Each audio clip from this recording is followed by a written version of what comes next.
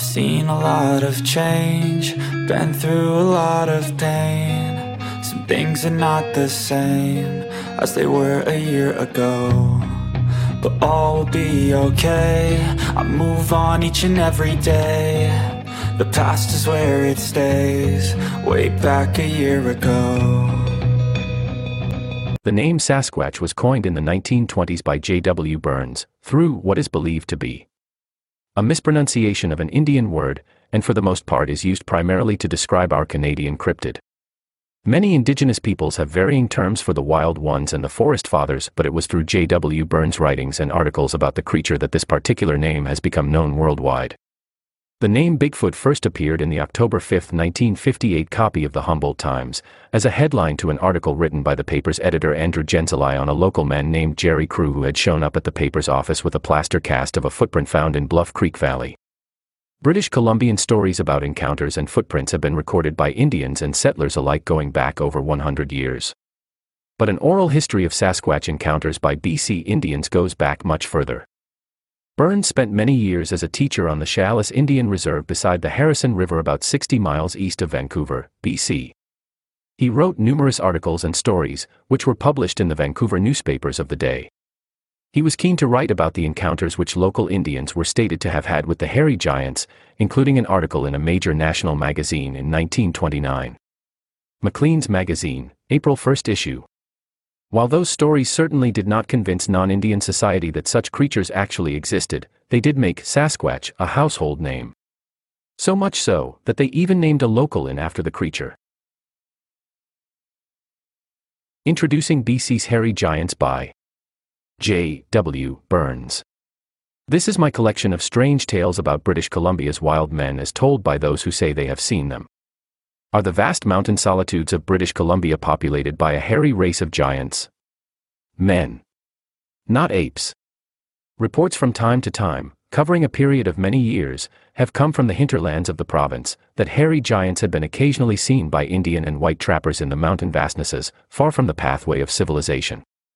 These reports, however, were always vague and indefinite, for the reason that no person could be found, or, at least, nobody came forward with the information that they had obtained a close-up view of these strange creatures.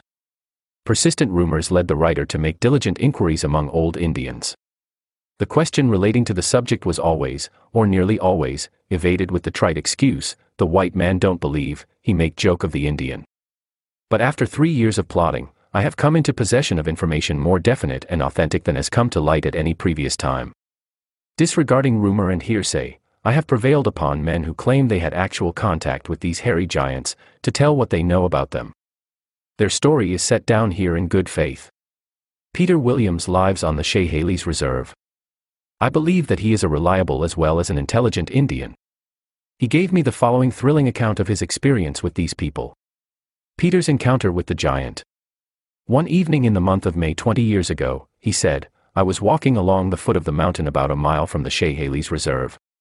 I thought I heard a noise something like a grunt nearby. Looking in the direction in which it came, I was startled to see what I took at first sight to be a huge bear crouched upon a boulder 20 or 30 feet away. I raised my rifle to shoot it, but, as I did, the creature stood up and let out a piercing yell. It was a man, a giant, no less than 6½ feet in height, and covered with hair.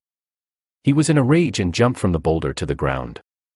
I fled, but not before I felt his breath upon my cheek. I never ran so fast before or since, through brush and undergrowth toward the Statlu, or Chehalis River, where my dugout was moored. From time to time, I looked back over my shoulder. The giant was fast overtaking me. 100 feet separated us, another look and the distance measured less than 50. Pushed my boat into the Chehalis and in a moment the dugout shot across the stream to the opposite bank. The swift river, however, did not in the least daunt the giant, for he began to wade it immediately. I arrived home almost worn out from running and I felt sick. Taking an anxious look around the house, I was relieved to find the wife and children inside. I bolted the door and barricaded it with everything at hand. Then with my rifle ready, I stood near the door and awaited his coming. Peter added that if he had not been so much excited he could easily have shot the giant when he began to wade the river. After an anxious waiting of 20 minutes, resumed the Indian, I heard a noise approaching like the trampling of a horse. I looked through a crack in the old wall. It was the giant. Darkness had not yet set in and I had a good look at him. Except that he was covered with hair and twice the bulk of the average man, there was nothing to distinguish him from the rest of us. He pushed against the wall of the old house with such force that it shook back and forth. The old cedar shook and timbers creaked and groaned so much under the strain that I was afraid it would fall down and kill us. I whispered to the old woman to take the children under the bed. Peter pointed out what remained of the old house in which he lived at the time, explaining that the giant treated it so roughly that it had to be abandoned the following winter. After prowling and grunting like an animal around the house, continued Peter, he went away. We were glad, for the children and the wife were uncomfortable under the old bedstead. Next morning I found his tracks in the mud around the house, the biggest of either man or beast I had ever seen. The tracks measured 22 inches in length, but narrow in proportion to their length. The following winter, while shooting wild duck on that part of the reserve Indians call the Prairie, which is on the north side of the Harrison River and about 2 miles from the Chehalis village, Peter once more came face to face with the same hairy giant. The Indian ran for dear life, followed by the wild man, but after pursuing him for 300 or 400 yards the giant gave up the chase. Old village Indians, who called upon Peter to hear of his second encounter, nodded their heads sagely, shrugged their shoulders, and for some reason not quite clear, seemed not to wish the story to gain further publicity. On the afternoon of the same day another Indian by the name of Paul was chased from the creek, where he was fishing for salmon, by the same individual. Paul was in a state of terror, for unlike Peter he had no gun. A short distance from his shack the giant suddenly quit and walked into the bush. Paul, exhausted from running, fell in the snow and had to be carried home by his mother and others of the family.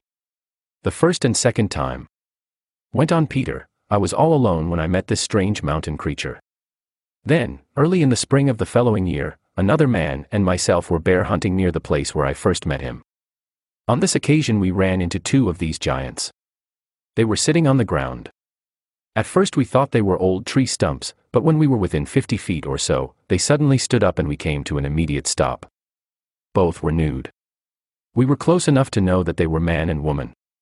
The woman was the smaller of the 2, but neither of them as big or fierce-looking as the giant that chased me.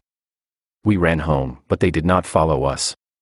The Indian house that was wrecked by Peter's giant. One morning, some few weeks after this, Peter and his wife were fishing in a canoe on the Harrison River, near Harrison Bay. Paddling round a neck of land they saw, on the beach within 100 feet of them, the giant Peter had met the previous year. We stood for a long time looking at him. Said the Indian, but he took no notice of us. That was the last time, concluded Peter, I saw him. Peter remarked that his father and numbers of old Indians knew that wild men lived in caves in the mountains, had often seen them. He wished to make it clear that these creatures were in no way related to the Indian. He believes there are a few of them living at present in the mountains near Agassiz. Charlie Victor's story. Charlie Victor belongs to the Squaw Reserve near Chilliwack. In his younger days he was known as one of the best hunters in the province and had many thrilling adventures in his time. Did he know anything about the hairy ape-like men who were supposed to inhabit the distant mountains? Charlie smiled, and answered that he had had a slight acquaintance with them. He had been in what he thought was one of their houses. And that is not all, said he. I met and spoke to one of their women, and I shot. But let Charlie tell the story himself. The strange people, of whom there are but few now, rarely seen and seldom met, said the old hunter, are known by the name of Sasquatch, or the hairy mountain men. The first time I came to know about these people, continued the old man, I did not see anybody. 3 young men and myself were picking salmon berries on a rocky mountain slope some 5 or 6 miles from the old town of Yale. In our search for berries we suddenly stumbled upon a large opening in the side of the mountain. This discovery greatly surprised all of us, for we knew every foot of the mountain, and never knew nor heard there was a cave in the vicinity. Outside the mouth of the cave there was an enormous boulder. We peered into the cavity but couldn't see anything. We gathered some pitchwood, lighted it and began to explore. But before we got very far from the entrance of the cave, we came upon a sort of stone house or enclosure. It was a crude affair. We couldn't make a thorough examination, for our pitchwood kept going out. We left, intending to return in a couple of days and go on exploring. Old Indians, to whom we told the story of our discovery, warned us not to venture near the cave again, as it was surely occupied by the Sasquatch. That was the first time I heard about the hairy men that inhabit the mountains. We, however, disregarded the advice of the old men and sneaked off to explore the cave, but to our great disappointment found the boulder rolled back into its mouth and fitting it so nicely that you might suppose it had been made for that purpose. Charlie intimated that he hoped to have enough money someday to buy sufficient dynamite to blow open the cave of the Sasquatch, and see how far it extends through the mountain. The Indian then took up the thread of his story and told of his first meeting with one of these men. A number of other Indians and himself were bathing in a small lake near Yale. He was dressing, when suddenly out from behind a rock, only a few feet away, stepped a nude hairy man. "Oh! He was a big man," continued the old hunter. "He looked at me for a moment, his eyes were so kind-looking that I was about to speak to him, when he turned about and walked into the forest." At the same place 2 weeks later, Charlie, together with several of his companions, saw the giant, but this time he ran toward the mountain. This was 20 years after the discovery of the cave. Charlie shoots a Sasquatch boy. I don't know if I should tell you or not about the awful experience I had with these wicked people about 15 years ago in the mountains near Hazy. The old man rubbed his knee, and said he disliked recalling that disagreeable meeting. It was a tragedy from which he had not yet fully recovered. Old Charlie, who says he talked to a Sasquatch, giant, woman and wounded one of their boys. I was hunting in the mountains near Hatsy. He resumed. I had my dog with me. I came out on a plateau where there were several big cedar trees. The dog stood before awns of the trees and began to growl and bark at it. On looking up to see what excited him, I noticed a large hole in the tree 7 feet from the ground. The dog pawed and leaped upon the trunk, and looked at me to raise him up, which I did, and he went into the hole. The next moment a muffled cry came from the hole. I said to myself, the dog is tearing into a bear, and with my rifle ready, I urged the dog to drive him out, and out came something I took for a bear. I shoot and it fell with a thud to the ground. Murder. Oh my. I spoke to myself in surprise and alarm, for the thing I had shot looked to me like a white boy. He was nude. He was about 12 or 14 years of age. In his description of the boy, Charlie said that his hair was black and woolly. Wounded and bleeding, the poor fellow sprawled upon the ground, but when I drew close to examine the extent of his injury, he let out a wild yell, or rather a call as if he were appealing for help. From across the mountain a long way off rolled a booming voice. Near and more near came the voice, and every now and again the boy would return an answer as if directing the owner of the voice. Less than a half hour, out from the depths of the forest came the strangest and wildest creature one could possibly see. I raised my rifle, not to shoot, but in case I would have to defend myself. The hairy creature, for that was what it was, walked toward me without the slightest fear. The wild person was a woman. Her face was almost negro black and her long straight hair fell to her waist. In height she would be about 6 feet, but her chest and shoulders were well above the average in breadth. Charlie remarked that he had met several wild people in his time, but had never seen anyone half so savage in appearance as this woman. The old brave confessed he was really afraid of her. In my time, said the old man, and this is no boast, I have in more than one emergency strangled bear with my hands, but I'm sure if that wild woman laid hands on me, she'd break every bone in my body. She cast a hasty glance at the boy. Her face took on a demoniacal expression when she saw he was bleeding. She turned upon me savagely, and in the Douglas tongue said, "You have shot my friend." I explained in the same language, for I'm part Douglas myself, that I had mistaken the boy for a bear and that I was sorry. She did not reply, but began a sort of wild frisk or dance around the boy, chanting in a loud voice for a minute or two, and, as if in answer to her, from the distant woods came the same sort of chanting troll. In her hand she carried something like a snake, about 6 feet in length, but thinking over the matter since, I believe it was the intestine of some animal. But whatever it was, she constantly struck the ground with it. She picked up the boy with one hairy hand, with as much ease as if he had been a wax doll. At this point of the story, Charlie began to make pictures in the sand with his maple stick, and paused or reflected so long that we thought he had come to the end of his narrative, when he suddenly looked up, and said with a grin, "Perhaps I better tell you the rest of it, although I know you'll not believe it." There was challenge of defiance in her black eyes and dark looks, went on Charlie, as she faced and spoke to me a second time, and the dreadful words she used set me shaking. "You remember them?" I asked. "Remember them," he repeated, "they still ring round my old ears like the echo of a thunderstorm." She pointed the snake-like thing at me and said, "Siwash, you'll never kill another bear." The old hunter's eyes moistened when he admitted that he had not shot a bear or anything else since that fatal day. Her words, expression, and the savage avenging glint in her dark, fiery eyes filled me with fear, confessed the Indian, and I felt so exhausted from her unwavering gaze that I was no longer able to keep her covered with my rifle. I let it drop. Charlie has been paralyzed for the last 8 years, and he is inclined to think that the words of the wild woman had something to do with it. The old man told how his brave dog that never turned from any bear nor cougar lay whimpering and shivering at his feet while the Sasquatch woman was speaking. Just, said Charlie, as if he understood the meaning of her words. The old man said that she spoke the words Yahoo, Yahoo frequently in a loud voice, and always received a similar reply from the mountain. The old hunter felt sure that the woman Indian looked somewhat like the wild men he had seen at Yale many years before, although the woman was the darker of the two. He did not think the boy belonged to the Sasquatch people, because he was white and she called him her friend, reasoned Charlie. They must have stolen him or run across him in some other way, he added. Indians, said Charlie, have always known that wild men lived in the distant mountains, within 60 and 100 miles east of Vancouver, and of course they may live in other places throughout the province, but I have never heard of it. It is my own opinion since I met that wild woman 15 years ago that because she spoke the Douglas tongue these creatures must be related to the Indian. The old chief broadcasts. On May 23, 1938 a festival known as Indian Sasquatch Days was held at Harrison Hot Springs, BC.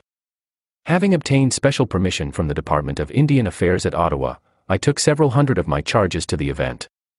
Unfortunately, in his opining speech over the radio, a very prominent official of the British Columbia government made a bad slip, thus offending all the Indians present who understood English. After a few preliminary remarks, this personage went on, "Of course, the Sasquatch are merely legendary Indian monsters. No white man has ever seen one and they do not exist today in fact." Thereupon his voice was drowned by a great rustling of buckskin garments and the tinkling of ornamental bells as, in response to an indignant gesture from old Chief Flying Eagle, more than 2,000 red men rose to their feet in angry protest. Chief Flying Eagle then stalked across to the open space where the speaker stood, surrounded by important dignitaries and others. Absolutely ignoring the entire groups, Chief Flying Eagle turned to the microphone and thundered in excellent English. "The white speaker is wrong. To all who now hear I say, some white men have seen Sasquatch. Many Indians have seen them and spoken to them. Sasquatch still all around here. I have spoken." The chief then strode back to his place and signed to the other Indians to sit down, leaving behind him the government spokesman whose face was exceedingly red. I was one of the party gathered about the microphone and immediately said a few words over the loudspeakers to appease the angry Indians. I corroborated Chief Flying Eagle's statement that white men have seen Sasquatch, adding that, although in sadly reduced numbers, Sasquatches are still believed to inhabit the vast mountain solitudes of unexplored British Columbia. During the many years I have been delving into this fascinating subject of the hairy giants of British Columbia, I have come into possession of much well-authenticated data. The oldest written record I have so far discovered is that of the late Alexander Caulfield Anderson. He was a noted explorer and pioneer adventurer, and Caulfield, a suburb of West Vancouver, is named after him. In the year 1846, then an inspector for the Hudson's Bay Company, Anderson was sent out by that company to establish a post in the then virgin wilderness in the vicinity of Harrison Lake. There was no doubt that he frequently encountered Sasquatches because he mentions the wild giants of the mountains several times in his official reports. For the most part, he writes they were as wary as wild animals, but on one occasion he and his party had to retire before a bombardment of rocks hurled by a number of Sasquatch entrenched on a hillside. Not until 3 years ago, however, did I actually meet and talk with a white man who had seen a Sasquatch with his own eyes. That man was a young mining engineer named Roy King. At first Mr. King was reluctant to relate his experience, fearing ridicule, but after I had convinced him of my own firm belief that the hairy men still inhabit certain sections of British Columbia's wildest regions, he told me the following. The white man's story. Some 2 weeks previously, entirely alone, he had been prospecting in the mountains adjacent to Harrison Lake. He had established his solitary camp beside a likely-looking creek that churned its turbulent way through rocky walls several hundred feet in height. One evening on his way back to camp after a day of prospecting, he was walking along the top of one of the walls. As he came within view of his campsite, he looked down and was surprised to see something moving. Thinking that it was probably a thieving grizzly bear, King stopped and unslung both his rifle and binoculars. Focusing the powerful glasses, he was startled by the image they brought clear and close to his eyes, a giant of a man entirely naked and excepting for a small space around the eyes, covered from head to foot with black fuzzy hair. The monster was interestedly examining the prospector's personal belongings. The young man admitted that at first he thought he had been too long alone in the wilderness and that he was seeing things. Then it slowly dawned upon him that through the glasses he was actually getting a close-up of the supposedly mythical Sasquatch. Thereupon he did the most sensible thing he could think of, stood perfectly still and quiet watching through his binoculars until a few minutes later, the giant strode off. Roy King then made his way slowly and cautiously down to his camp. He found that most of his possessions had been moved, but nothing had been taken away. Mr. King's story bears out what the majority of the Indians maintain, that the wild giants are neither belligerent nor thieves. On occasion, however, they will purloin food when hungry. Last fall, an Indian named Paul and his squaw were returning from a duck hunt carrying some half-dozen waterfowl they had bagged. Suddenly a Sasquatch stepped quietly out of the thick bush on one side of the trail and stood directly in their path. Utterly terrified, Paul and his wife dropped the birds and took to their heels. Some time later, accompanied by other Indians, they cautiously returned to the spot. But the Sasquatch had gone, and so had the ducks. Another Indian named Frank Dan, who asserts that he has seen the Sasquatch on many occasions, told me that one night peering half-hidden from a window, he watched a Sasquatch take 2 salmon from the branches of a small tree beside the house where he, Dan, had hung them to keep fresh until morning. Again on a Sunday about a year ago, when most of the natives were at church, a Sasquatch entered the village and seeing that all was quiet and nobody apparently about, went into one of the houses. An Indian who had stopped at home saw the wild men come out burdened with loaves of bread and smoked salmon. Perhaps the strangest and most terrifying experience any Indian has had with the Sasquatch is that related by an Indian woman named Seraphine Long.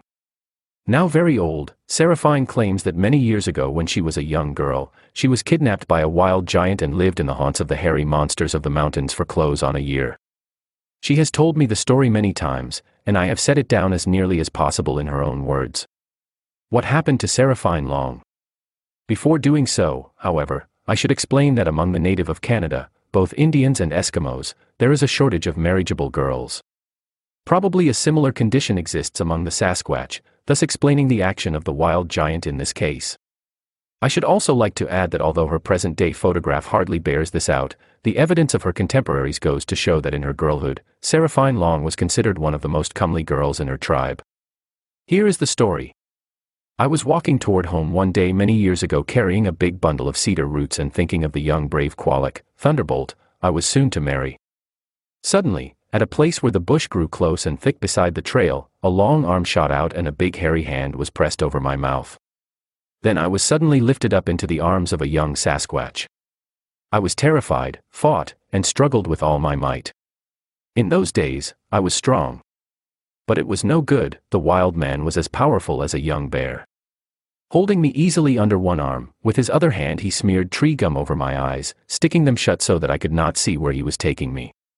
He then lifted me to his shoulder and started to run. He ran on and on for a long, long time, up and down hills, through thick brush, across many streams never stopping to rest. Once he had to swim a river and then perhaps I could have gotten away, but I was so afraid of being drowned that I held on tightly with my arms about his neck. Although I was frightened I could not but admire his easy breathing, his great strength and speed of foot. After reaching the other side of the river, he began to climb and climb. Presently the air became very cold. I could not see but I guessed that we were close to the top of a mountain. At last the Sasquatch stopped hurrying, then he stooped over and moved slowly as if feeling his way along a tunnel. Presently he laid me down very gently and I heard people talking in a strange tongue I could not understand. The young giant next wiped the sticky tree gum from my eyelids and I was able to look around me. I sat up and saw that I was in a great big cave. The floor was covered with animal skins, soft to touch and better preserved that we preserved them. A small fire in the middle of the floor gave all the light there was. As my eyes became accustomed to the gloom I saw that beside the young giant who had brought me to the cave there were 2 other wild people, a man and a woman. To me, a young girl, they seemed very, very old, but they were active and friendly and later I learned that they were the parents of the young Sasquatch who had stolen me. When they all came over to look at me I cried and asked them to let me go. They just smiled and shook their heads. From then on I was kept a close prisoner, not once would they let me go out of the cave. Always one of them stayed with me when the other 2 were away. They fed me well on roots, fish, and meat. After I had learned a few words of their tongue, which is not unlike the Douglas dialect, I asked the young giant how he caught and killed the deer, mountain goats, and sheep that he often brought into the cave. He smiled, opening and closing his big hairy hands.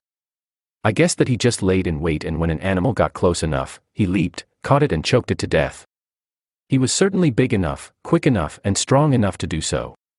When I had been in the cave for about a year, I began to feel very sick and weak and could not eat much. I told his to the young Sasquatch and pleaded with him to take me back to my own people. At first he got very angry, as did his father and mother, but I kept on pleading with them, telling them that I wished to see my own people again before I died. I really was ill, and I suppose they could see that for themselves, because one day after I cried for a long time, the young Sasquatch went outside and returned with leaf full of tree gum. With this he stuck down my eyelids as he had done before. Then he again lifted me to his big shoulder. The return journey was like a very bad dream, for I was light-headed and in much pain. When we recrossed the wide river, I was almost swept away. I was too weak to cling to the young Sasquatch, but he held me with one big hand and swam with the other. Close to my home, he put me down and gently removed the tree gum from my eyelids. When he saw that I could see again, he shook his head sadly, pointed to my house, and then turned back into the forest. My people were all wildly excited when I stumbled back into the house, for they had long ago given me up as dead. But I was too sick and weak to talk. I just managed to crawl into bed, and that night I gave birth to a child. The little one lived only a few hours, for which I have always been thankful. I hope that never again shall I see a Sasquatch. That is Seraphine Long's story, the only one on record of a Sasquatch ever abducting an Indian girl. I could relate more instances concerning the wild giants of British Columbia, seemingly well-attested cases that I have collected over a period of many years, but in this article the few I have recounted must suffice. Is it possible that primitive hairy giants still inhabit the mountain solitudes of British Columbia? Scientists and others may scoff at the very idea, but many Indians are sincerely convinced that Sasquatch, or at least a few of them, live to this day in the vast, unexplored interior. And like my Indians, I also believe. Copyright J.W. Burns, Indian Agent, Chehalis Indian Reservation. Okay, dear listener, that about wraps it up for now. My name is Jerry Matthews. You can reach me at yellowcoyote@telus.net. Thank you for your interest, and until the next time, keep searching.